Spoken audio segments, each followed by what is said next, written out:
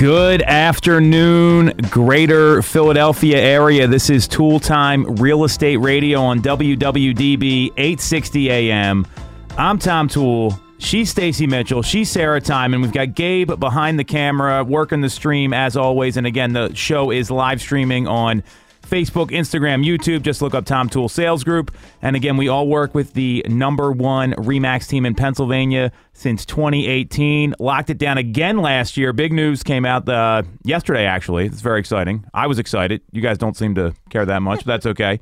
So, and what we want to talk about today, obviously the show's about real estate, and there's a lot of things happening in the world right now that are affecting the market, probably more than a lot of our listeners think. And what I wanted to hit on specifically was obviously there's this Ukraine conflict, and there's nothing good coming out of that whatsoever. I want to be very clear here.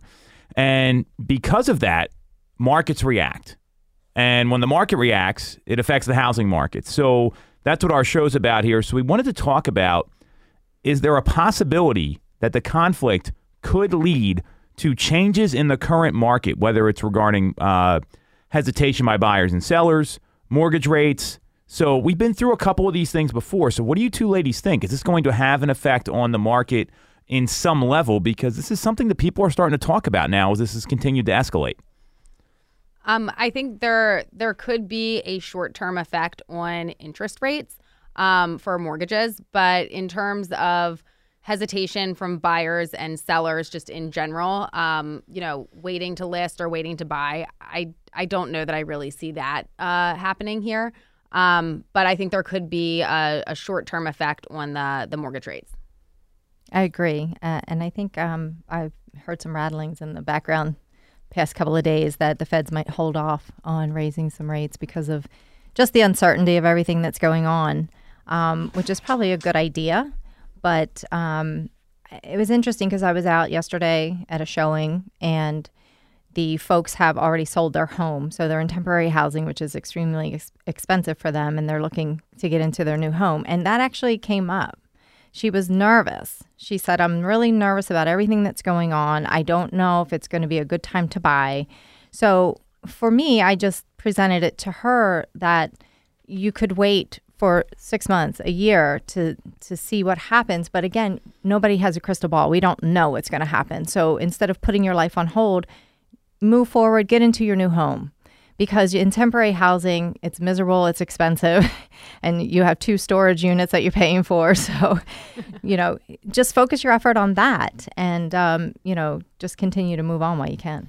That's great advice, number one, because we've seen so many people where something's happening in the world, whether it's the 2020 pandemic, right?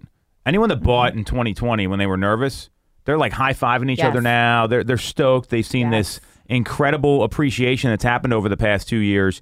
And, we're very fortunate this isn't happening here. I think that's number one.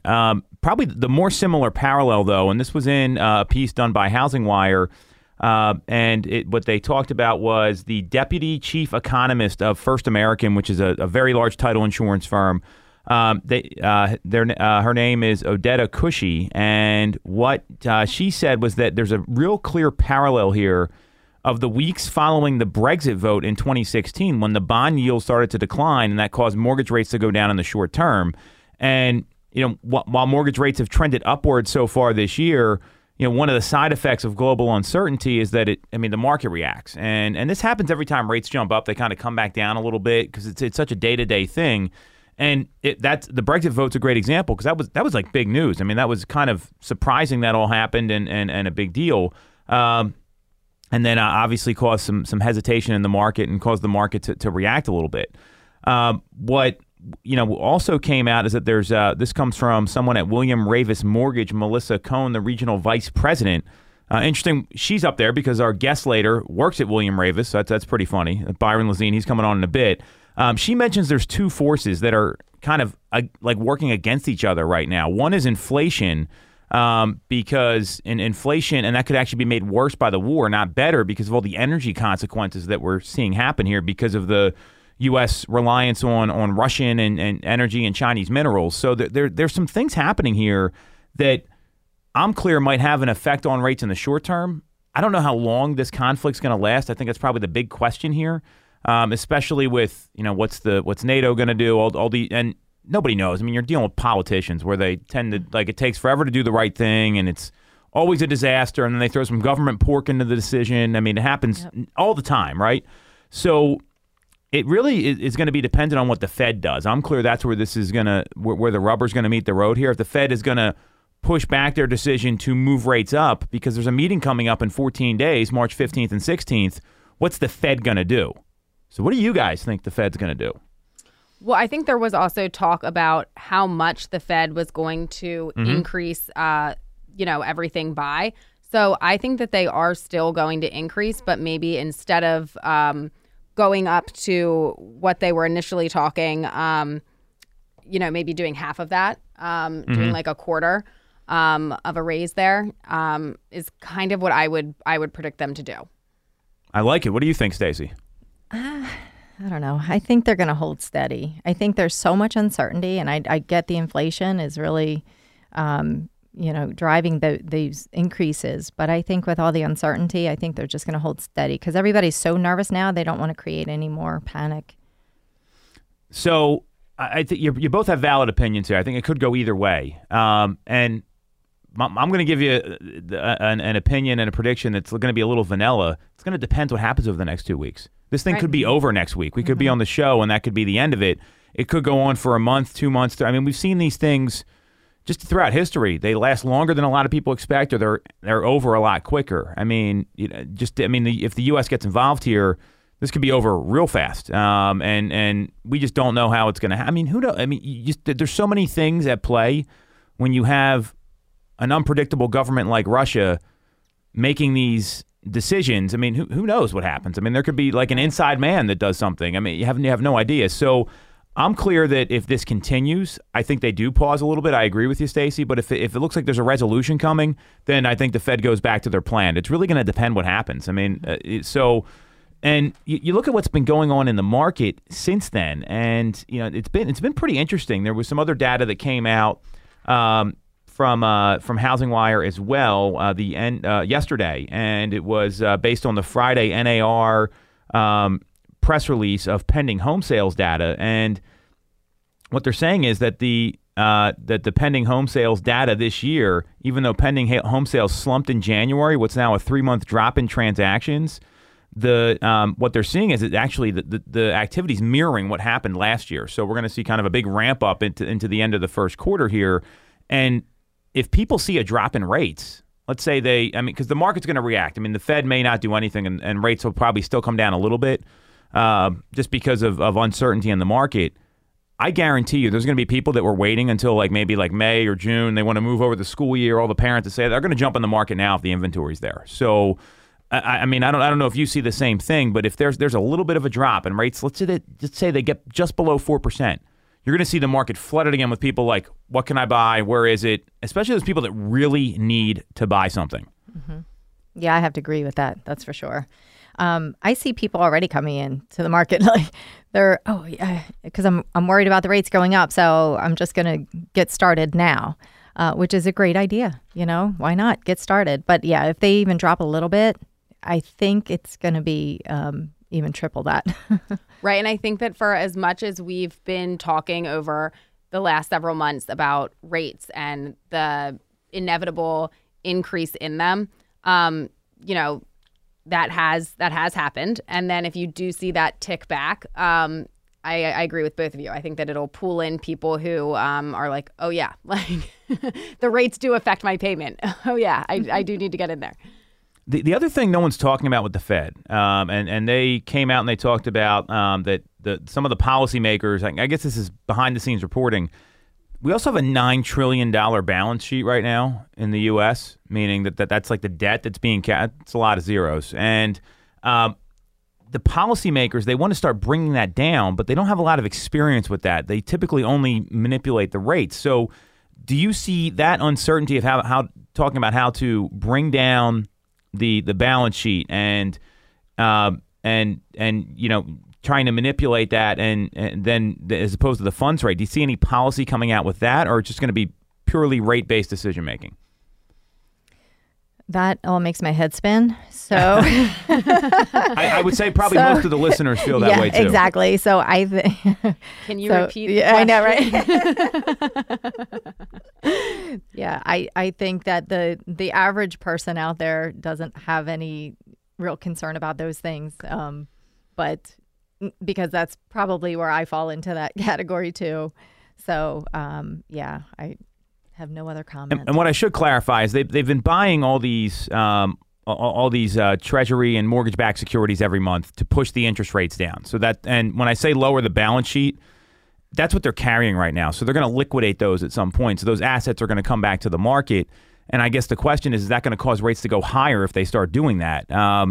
Based on pure economic study, which I've taken like 3 classes on, and I've been doing this 20 years, and the classes were a very long time ago, I would imagine that would be yes. I don't know if they're going to start selling those off right away, because if they do that and raise rates, then I see some real concern coming into the market, because people are going to be like, well, inflation's already very real, right? People are feeling it at the gas pump right now. That's the number one indicator about inflation, is the price at the gas pump. Everyone always complains about that. They don't complain about food. They don't complain about the cost of normal household goods, but gas, everyone bitches about gas, right? Is that fair to say? And because, that's something that when you go to the pump, you know what it normally costs to fill up your tank. And you're either somebody that fills up your tank when it's half full, or you're somebody that takes it down to 0, which is me. I need to work on that. But so for when you fill up your tank, which category you fall in and how much that usually costs to do. And it's just so in your face, the difference. Because when you go to the grocery store, sometimes you get more items than other times. There's other factors at play. The gas station is just so in your face, what you're paying at the pump there. Yeah, you can't get away from that. That's for sure. Mm-hmm. So, Stacey, do you fill your tank up like a quarter of the way, half the way, or do you go down to 0 as well? That's a big question. I've done both. And most of the time, I look and see how many miles I have left. Oh, yeah. And I calculate, where do I have to go? Okay, I'm going to be there. And then I try to work it into my schedule. While I was right there, I'll stop there. I did have to stop for gas earlier this week because I had I was down to 1 mile till empty, and which isn't the most uncommon thing for me, but I was looping around my house and I couldn't find parking, and I had to go get more gas because I was like, if I run out of gas while looking for parking, that's bad. My husband's going to kill me. I've gotten to the gas station with 0 before. It literally says 0 miles left, and I'm like, whew, wow, that was close. Oh, yeah. I haven't done that. I seem to have problems with my wheels and tires, though. That's my big issue, not so much gas. Gas. But I think that's a great way to look at it. People feel that, right? Yeah. To talk about this here. So I don't see the Fed starting to sell some of those assets. I do see them. The next 2 weeks are going to be critical here, what happens with this conflict and how they're going to make their decision come the 15th or the 16th. So knowing all this, and there's some uncertainty for sure. The question we always ask on this show, what should sellers be doing and what should buyers be doing? So let's start with sellers. Knowing everything we know right now, there might be rates that come down. They might go back up. The Fed might do something. Nobody really knows because of this conflict. What should sellers, people that want to sell, let's say the next 3 to 6 months, their goal is to settle on their home. Not sell it, but settle it. And so we'll call it end of September.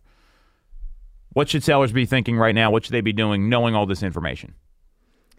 I think that they need to speak to a realtor and to prep to put it to market. This is still a incredible time to list your home. The mortgage rates ticking up a bit or ticking down a bit. I don't think there's any. It wouldn't do you any good to just hold off and wait to see where that goes. As the seller, I think that you go ahead and you get your home listed. There are buyers out there. I agree 100%. I think that there are a clump of sellers that have been waiting because of the pandemic. And if they're, considering, oh my gosh, all this uncertainty, should we wait some more? No, because I'll go back to, we don't know what's going to happen.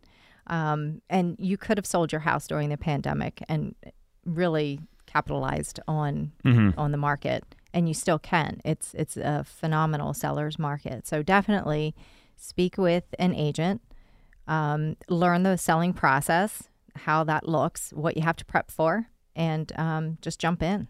I think they would be pleasantly surprised. So I agree with both of you here. And given a lot of the predictions people are talking about 16% appreciation this year. This is Yes. Zillow and some of these other companies that are out there.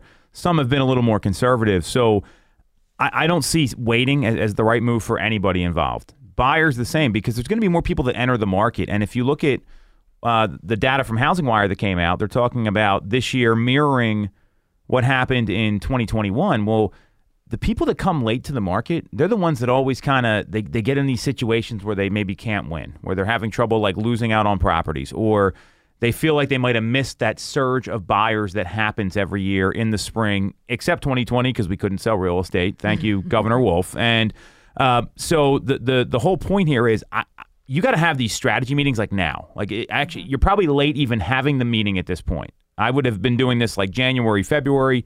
We've been pounding the table about this, and there's always going to be uncertainty in the market, right? I mean, there could be, and any of this stuff can happen anytime. I don't think anyone saw this Ukraine conflict coming before it happened. I mean, it wasn't like, I don't think people were predicting or there was going to be a problem. It just kind of happened. And these things always, are going to happen in the world. So if you're letting that dictate your financial decision making, I'm clear you might end up making a bad decision or maybe missing an opportunity, whether it's the right house for your family or the buyer that really wants to be in that neighborhood and they find something else. You never want to miss the opportunities, and that's always been my view. And the seasonal market is real, so I don't see any of this. I mean, the Fed, they're going to do what they do. Rates are going to go up, rates are going to go down. There's still not enough inventory to change all this, so I don't see any of this really affecting the market. And I would proceed with your plans as normal and get on the stick, because a lot of people, they might already be late entering the market as it is. Right, and I mean, who knows what is going to happen with this particular, with the Ukraine conflict in the next couple weeks, and then what happens beyond that. I mean, we have no way of knowing. We've had so many hurdles thrown at us over the past couple years, and who knows what hurdle will come up next. So I think, if you've been thinking about buying or selling, yeah, it's time to figure it out, come up with a plan, and take your next steps. Love it. For sure. Case study again. I have clients closing on their house today, and no lie, the wife looked at the husband and said, "You remember I was looking at the end of 2020 to buy a house and you just weren't interested." That guy's going to be in the doghouse until 2026. I swear that's what she said. He's going to have to wait for the market to go down to get out of the doghouse. And he just sheepishly said, yeah. It was great. What are you supposed to say to that? I know. I just said to her, yeah, I remember. So you ladies are both married. If you said that to your husbands, what would you want them to say in that situation? Yes, you were right. Yeah. You were right now. No. Got it.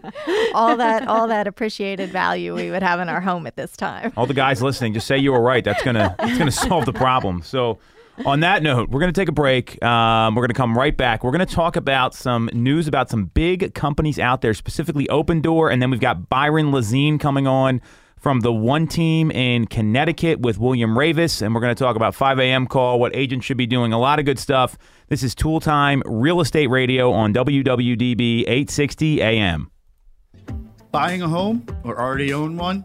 We can help. I am Kevin Hamill from Alliances Insurance Agency. If you haven't reviewed your policies in the last 3 years, now's the time. New home buyers, there are a number of ways that we can help you get to that settlement table. Call us to find out more at 610-816-0043, extension 3, or visit our website, alliancesinsurance.com. Don't forget the S, it's for savings. Have you considered a career in real estate? Do you want control over your income? Whether you have a license or not, call us today at 610-692-6976 or visit TomTool.com. Join our team, the Tom Tool Sales Group at RE/MAX Main Line. When you're getting a mortgage, you shouldn't have to sacrifice great service just to get a great rate. At Mortgage America, we've been lending with this philosophy for over 35 years. We have access to great low rates without the complications and delays of big or online banks. We're a local Pennsylvania lender with loan officers that you can actually meet. As PHFA's #1 lender, we specialize in all residential mortgage programs, including first-time buyer programs and low down payment options. For your free pre-approval, call us at 610-439-8000 or apply online at mymortgageamerica.com. Mortgage America is equal housing lender, NMLS 128501. All right, welcome back to Tool Time Real Estate Radio on WWDB 860 AM. I'm Tom Tool, she's Sarah Timon, she's Stacy Mitchell, and we all work with the Tom Tool Sales Group, the #1 RE/MAX team in Pennsylvania since 2018. And we got some business news coming out. quasi Zillow segment like we seem to have every week, but it's really not about them. It's about Opendoor. And there was some earnings data that got released. And if you don't know who Opendoor is, they are basically a huge iBuyer company backed by SoftBank, who also backs some other real estate tech, most notably Compass. And the earnings report came out, and it did not. I mean, I don't understand how these companies stay in business. I don't get it. But on Thursday, Opendoor reported losing $662 million in 2021, compared to Zillow's $528 million. And these are big, major companies. And it also surpassed their 2020 losses by 161% of $253 million. And so that's how much money they lost. They made a net income of $6 million for 2021. So they made some money. I just can't imagine the overhead necessary. I mean, it's just crazy to me that's what you have that many losses, right? So if you do the math, that means their top line revenue is what, $1.2 billion plus $6 million, something like that, and they only made $6 million. Wow. So, and this comes after some massive growth. They tallied over $8 billion in revenue, and a lot of that stems from a 5% sales fee charged to home sellers and proceeds from flipping homes. So what does this tell you about the iBuying model, and what does this tell you about people that try to flip a house? Those are the two questions I have here.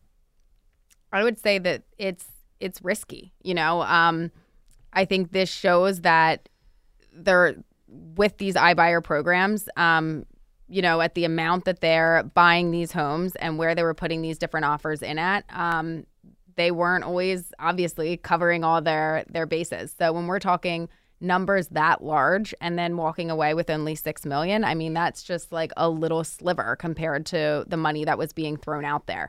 And same with flipping homes. I mean, there's a lot of uncertainty in that, and you don't know what is going to come up when you get into some of these homes and start doing some projects. Yeah, they make it look very glamorous and easy on HGTV, but it's quite the opposite at times. But Opendoor had huge growth. So, I mean, they expanded.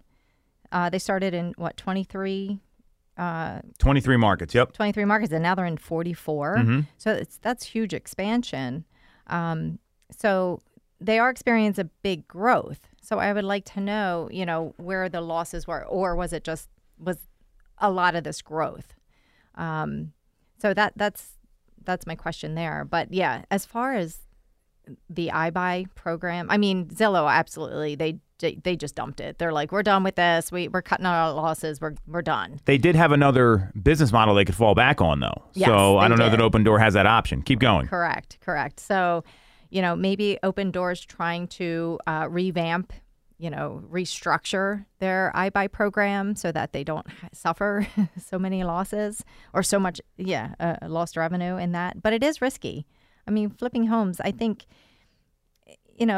when the everyday person thinks it's a good idea to go out and just, we're going to buy a house, we're going to flip it, and then they're underwater like $50,000 and they can't figure out, where did this go wrong? The margins are so slim, especially with all the factors in play today, as far as trying to get just a vanity or appliances or drywall and wood. You know how wood shot up to like exorbitant amounts. People couldn't even build a deck. Yep. So, that could be part of it too. Maybe during their flipping process, they ran into some of those real extreme expenses. But it's tough. It's not easy. And, some of our television programs make it look that way, and it's not. Well, what I found interesting here are two things. One is a lot of their profits are the result of a 5% fee that they charge to sellers. So my concern with people that sell for Opendoor for consumers is that they are charging you a commission there. Now they're calling it a fee. That it's the same thing. It's the same identical thing. Like there is no. I mean, it's even in. We can't talk about commissions, but let's say it's in the ballpark. We'll leave it there, right? We have to be very careful about what we say because of laws. So they charge a fee. I guarantee you're not getting a fair market price. There's data from Bright, which is our local MLS that's along the eastern seaboard. It goes into like Baltimore, D.C., Virginia, second largest MLS in the country, that you lose 16.9 something % on homes that are not sold on the MLS, which Open Door is not doing. So it's costing sellers money, number one. I agree. You said it's risky, super risky flipping a house. I know reputable builders and contractors that will flip houses in the wintertime just to keep their crew busy, and they made like $1,000. That sounds like the $6 million that they profited here. Just it's all scale, right? So it's not a profitable business. The only way I find it's profitable, especially in the current climate, is you have to get a home that's off market, meaning like you meet the seller and cut a deal with them, and they've got to be like in a situation where it's an estate or they need the cash right away, or there's some sort of financial hardship, and they're okay losing money because they need the money now. It's like when you ever meet the people that do like the cash advances on their credit card and they're willing to pay like the 24% interest, right, instead of going to the bank and taking out money, because they're not in a position to do that. I view those as very similar transactions where you're tapping credit, you're paying a crazy rate because you need the money right away. So you're losing money on this, no different. What I don't get is you're making $6 million and you had $8 billion in revenue, right? So let's do some math here. I just want to put this into perspective for some people. So we got $6 million, right, divided by $8 billion. It's a lot of zeros. Yes. I have to turn my calculator sideways here. So that's a 0.075%. So it's 7.5. It's 700ths. It's 7.5 hundredths. I don't even know what that thousands. It's 75 thousandths of a percent. Oh my gosh. So, I mean, they're barely turning a profit, and they're backed by a company that just has these other companies that just they take losses all the time, and I don't understand how they keep investing in them. So I think this is a cautionary tale for a lot of people. If you want to go, like, we've heard the calls. Hey, Sarah, I want to flip a house. Can you help me go find something under market? Right? Hey, Stacy, I want to get into the home flipping business. Do you have any deals that are really good that are out there? They don't exist, especially in 2020. So if a company at scale isn't able to do it, I don't know how people are going to do it locally. And that's the warning I have for consumers here, because that's really the main audience of our show. Do you guys disagree, or what do you think this means as we head into 2022 and 2023? Are we going to see less of these people coming to the market, or what do you think? Investors coming? Yeah. Anybody. Oh. Yeah, you know what? I think they gave up a little while ago because of there is no deal as far as they're concerned. The end user is just crushing them with over ask and waiving inspections and all these other things. So those type of home flipper deal lookers, they've kind of like, they're sitting back. And there's no foreclosures. There's no foreclosure market. Right. So there's nothing to really be had unless, like you said, Tom, they're getting off market, something the neighbor down the street's selling and they can snatch it up. But other than that, no deals. Every day continue to get calls from people saying that they're looking for a deal. But, as we show them what's going on in the market and explain that the deal is getting the home, that's going to rule out some people that are, because with a lot of the investors and everything, I mean, they have their spreadsheets, everything's down to, a number here of where it makes sense and where it doesn't, versus the family that's trying to get into a home and is going to be there for many, many years. And it's worth it for them to, put out that little extra bit up front in order to have the opportunity to have the home and be there long term.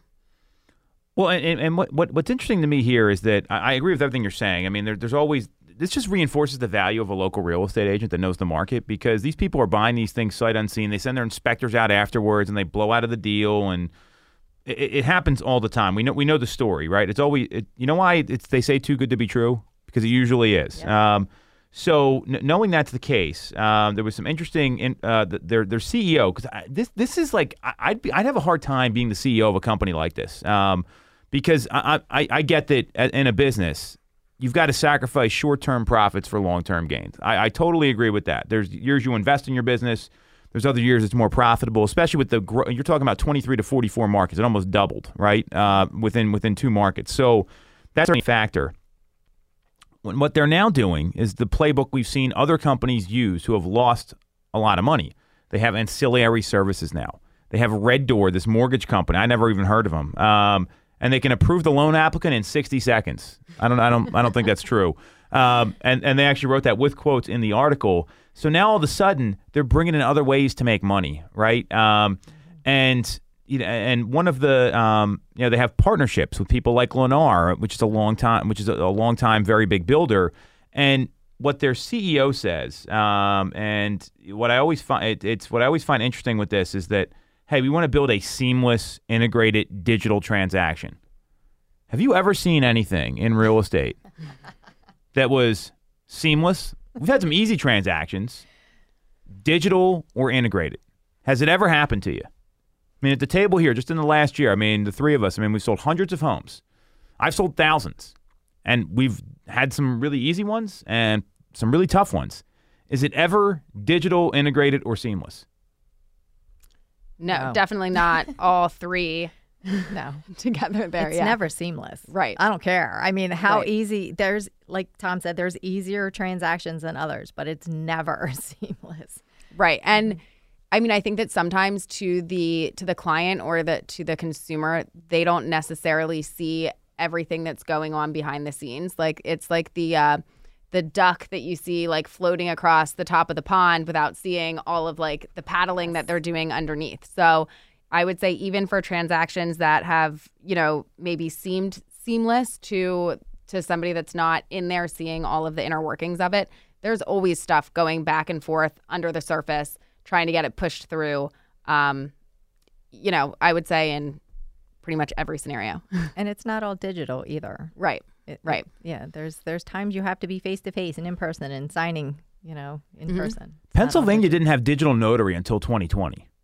Wow. Well, I mean, and you guys, I remember we had to like plead for closings to happen, and then they finally passed it with like an emergency order or something else. So I agree with you specifically there. I mean, I even when there's like remote closings are still tough to do because of some of these restrictive state laws that we have. So this idea that it's going to be so easy, I don't know that it's ever going to happen. And it's funny that he says that because Susan Daimler, who's Zillow's president, right, and she, I mean, look, same, they were in the same shoes basically. They had a horrible iBuyer program that wasn't profitable.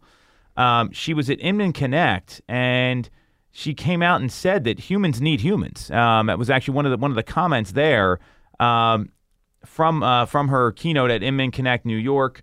Or prior to her appearing at Inman Connect New York. So she had a lot to say about the human factor in your real estate business, and the fact that they've gone from one end of Rich Barton just hating on realtors, thinking they're idiots, to now humans need humans and we need our agents because they've been through it.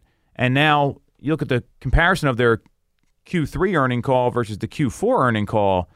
Q4 went a lot better because they relied on the real estate agents that know what they're doing in the local markets. And that's a company that had the complete opposite view.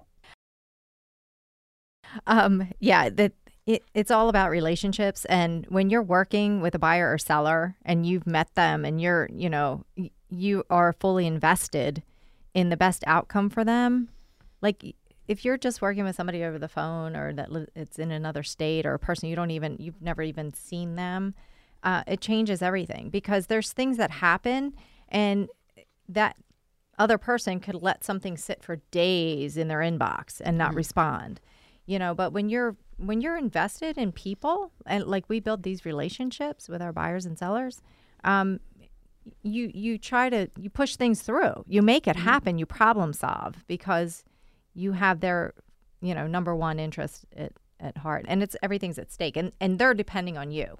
Oh yeah. Well, and think about, you mentioned something there. I've had many clients I've never met before where, hey, I moved to pick a state. My house didn't sell. It's vacant now. I'm going to ask a little more of you to make sure you can go over and make sure the heat's on and it's 20 degrees or all these other things. And we have a team equipped to do all this because sometimes that's what needs to happen. I mean, you can't, and it's, so I don't see how an iBuyer company be able to do that, or if they're again going to sell the home. You got to have people on the ground, and I guess there is accountability when you have employees that have to do it. But on the flip side here is it just, I mean, if Susan Daimler's saying this, I don't see, and their company was the complete opposite 12 months ago.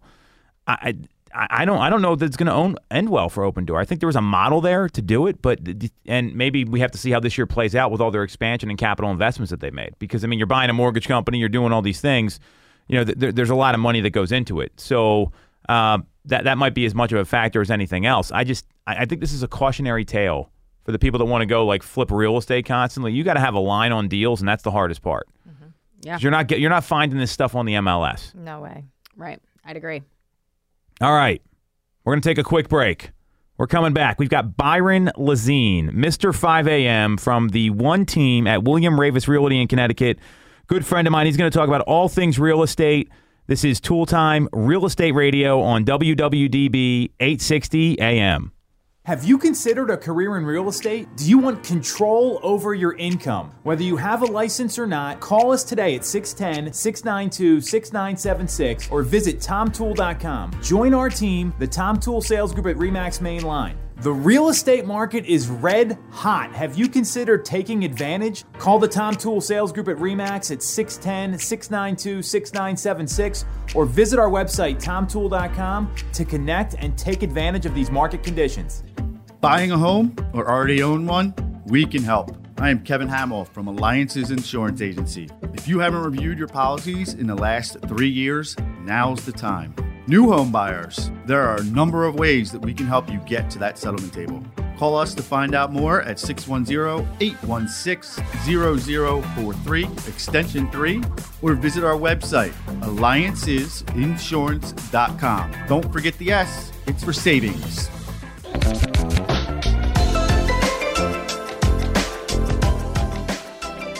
All right. We are back on Tool Time Real Estate Radio on WWDB 860 AM. And I'm Tom Tool. She's Stacy Mitchell. She's Sarah Timon. And again, we all work with the number one RE/MAX team in Pennsylvania and Delaware.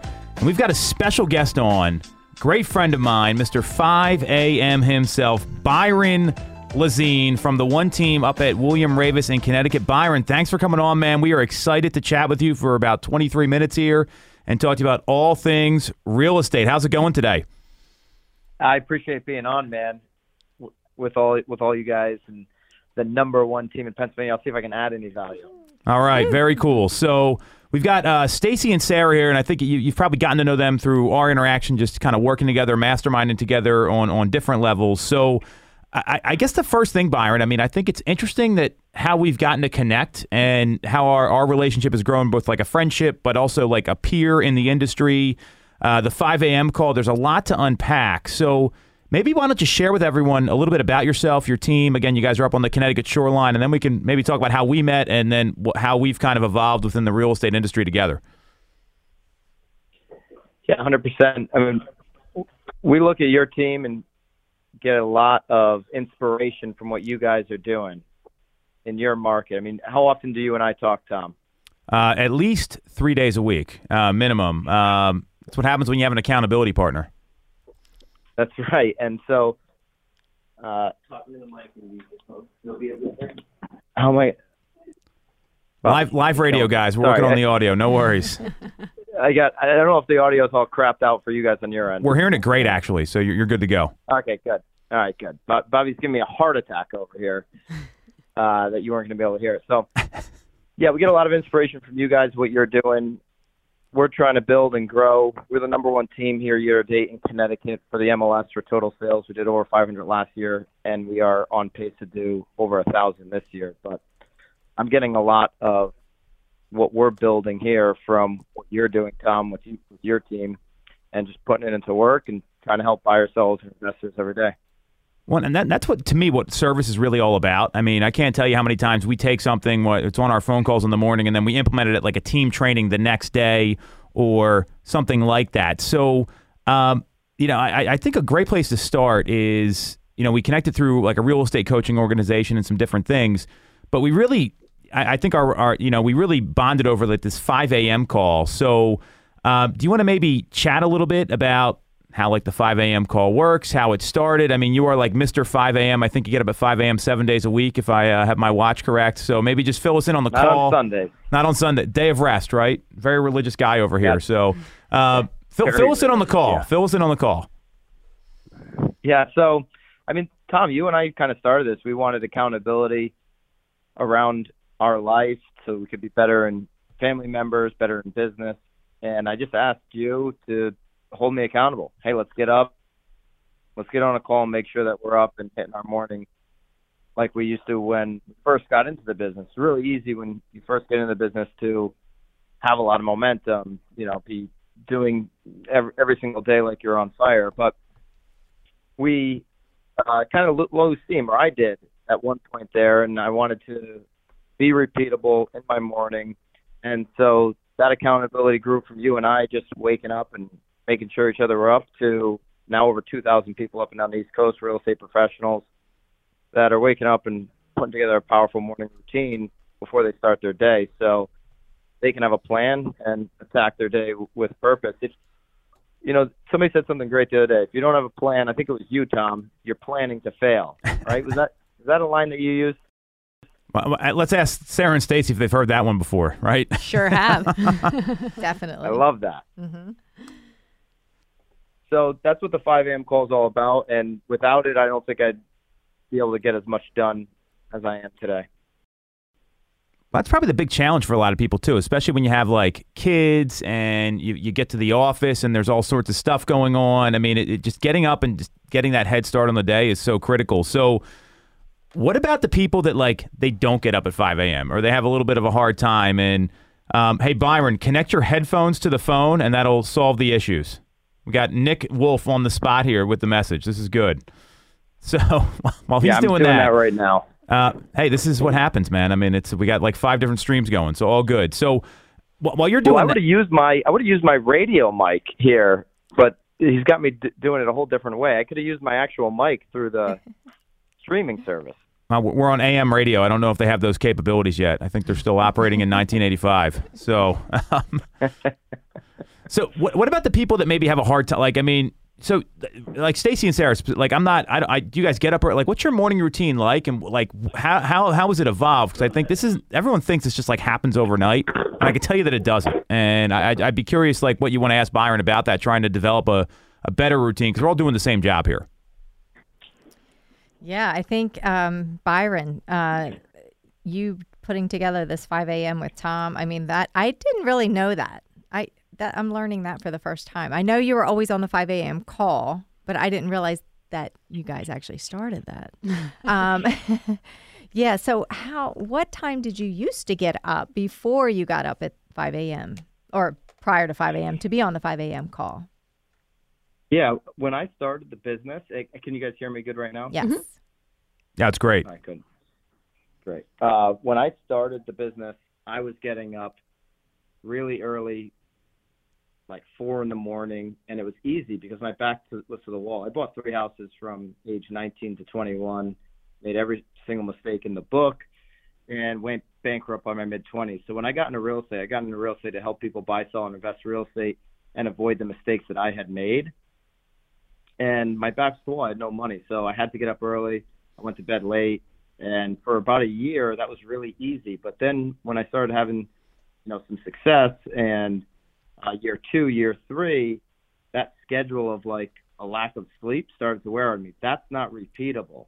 And so I started waking up later, getting into the office later, and I didn't really have a plan every single day that I could repeat. Every day was a little bit different. And on the days when I would get into the office later than I wanted to, I was reacting as opposed to executing. And so when I started to, go back to what got me there and get up early with Tom and a couple other guys, and it grew very quickly because somebody mentioned it on a panel or whatever. More people wanted to be in. That's when I started to really become a business operator and use that time in the morning, getting into the office around 6:15 till your day starts and your phone starts ringing at 9 o'clock. Those 2.5 hours really have allowed me to work on the business instead of in the business when the day starts. So it's been really important. And my morning routine is just super simple. It's gym, it's stretching, it's a lot of water. I do the Tom Brady electrolytes now. So that really helps. I do the same breakfast every day, protein shake with peanut butter, blueberries. It used to be oatmeal, and then I cut that out. And so just simple stuff, get clarity on my day, and get into the office.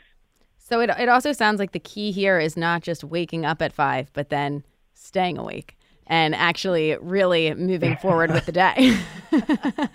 Yeah, you got to stay awake, and you got to do something that's actually going to bring you some energy. And if it's yoga for you or just stretching or a walk or running, then great. But do something that you can commit to every single day, and then get to work. Right?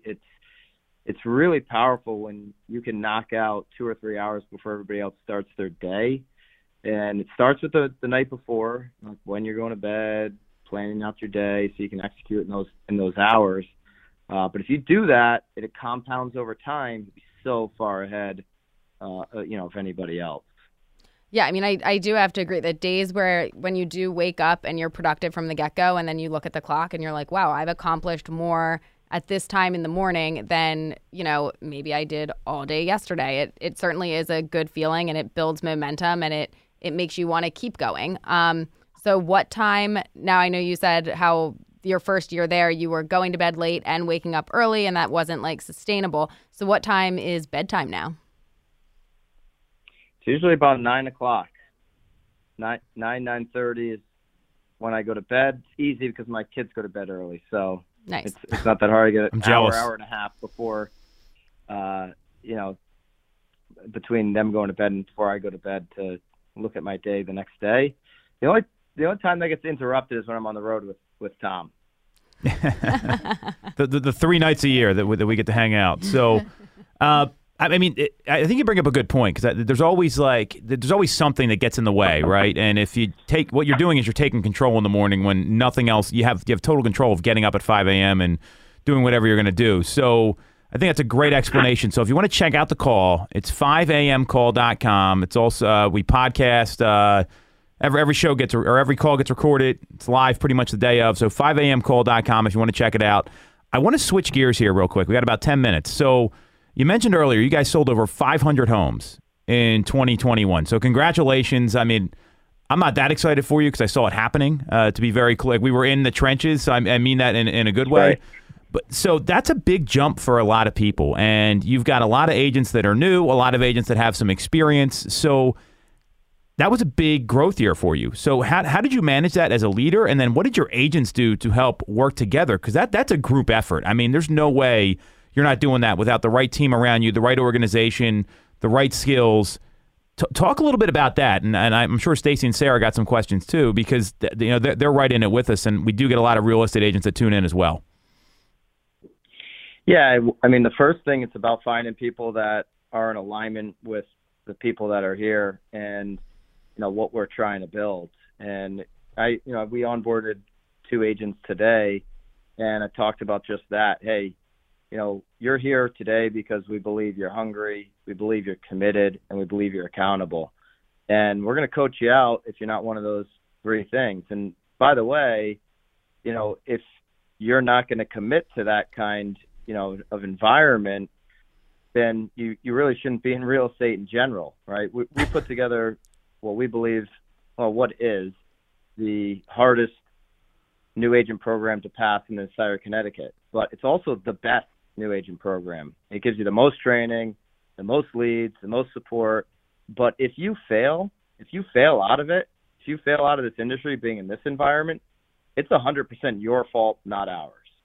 And I make that clear day one, everybody that we bring into our culture, that we're giving you everything because we've got a whole bunch of people that have proven this system works and that are killing it.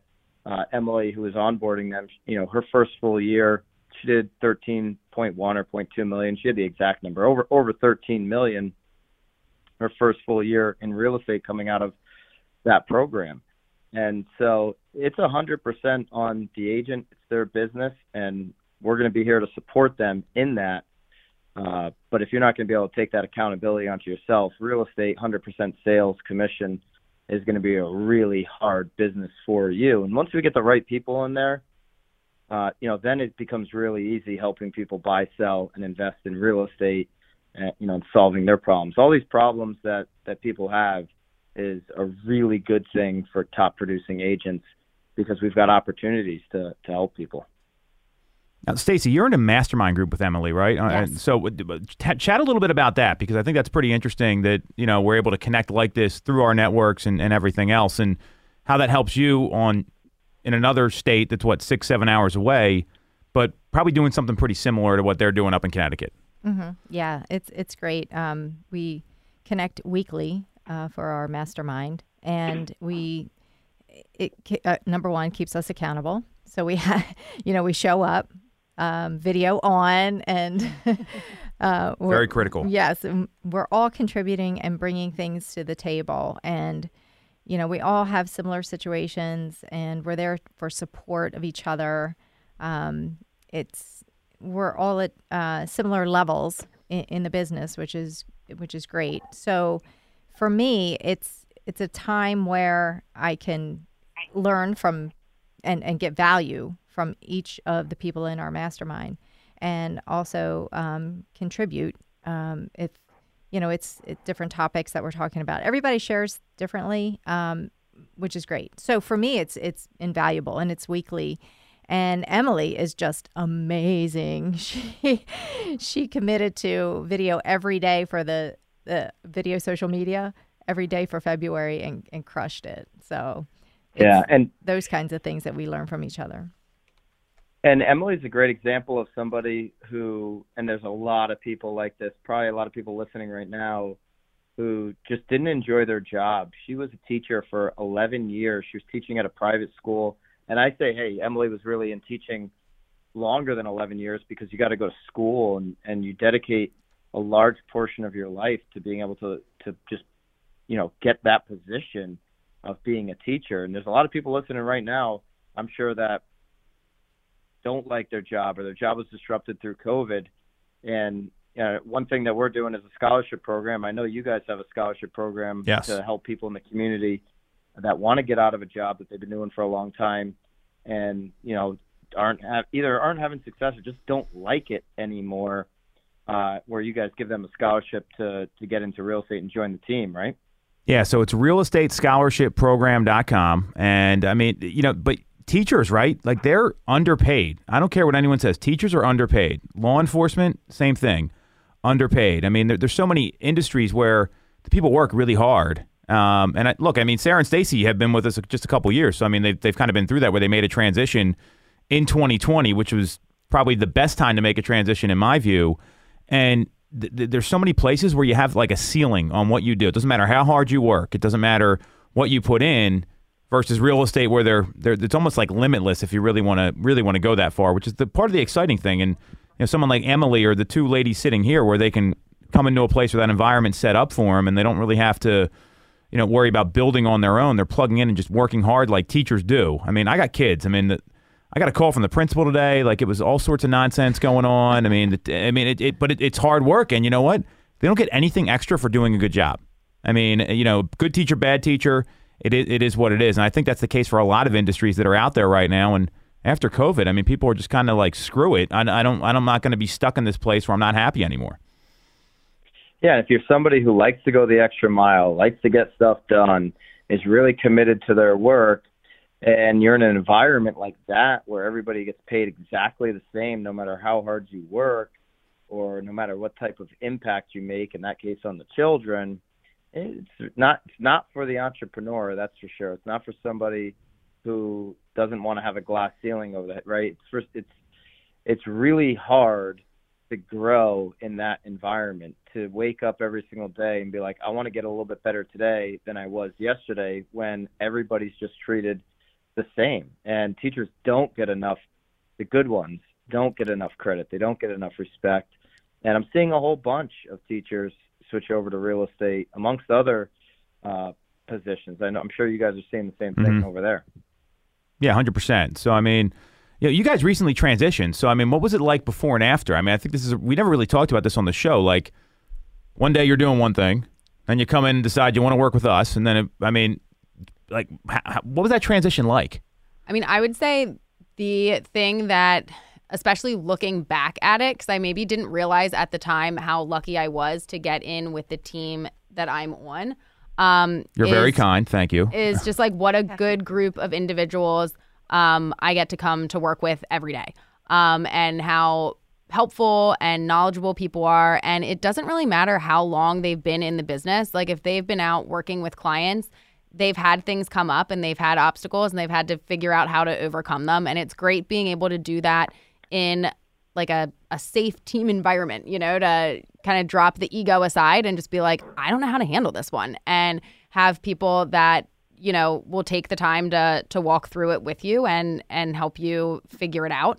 I know prior to getting into real estate, I was in sales, but I was just kind of doing everything by myself. I didn't have an office. I didn't have like a real support group to go to. And that to me was honestly the biggest thing, being able to go to people and learn from people. Byron's having a party over there in his racket studio. We are having a party.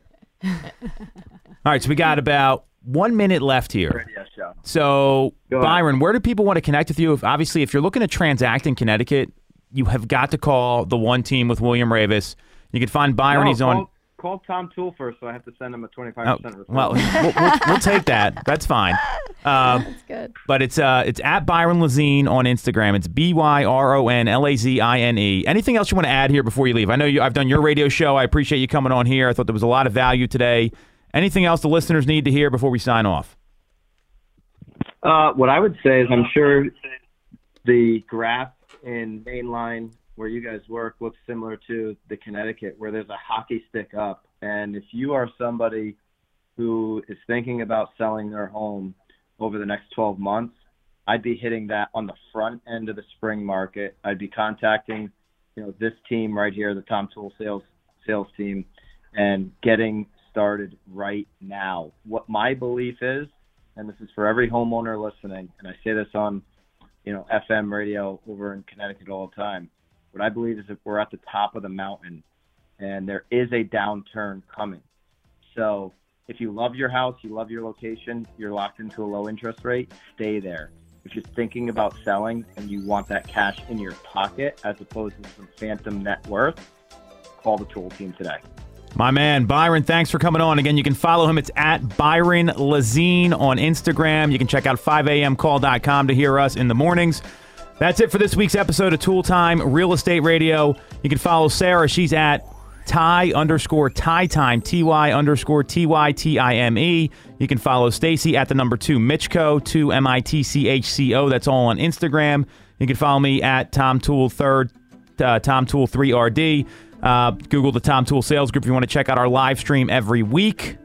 And that's all we got. Thanks for tuning in on Toole Time Real Estate Radio on WWDB 860 AM.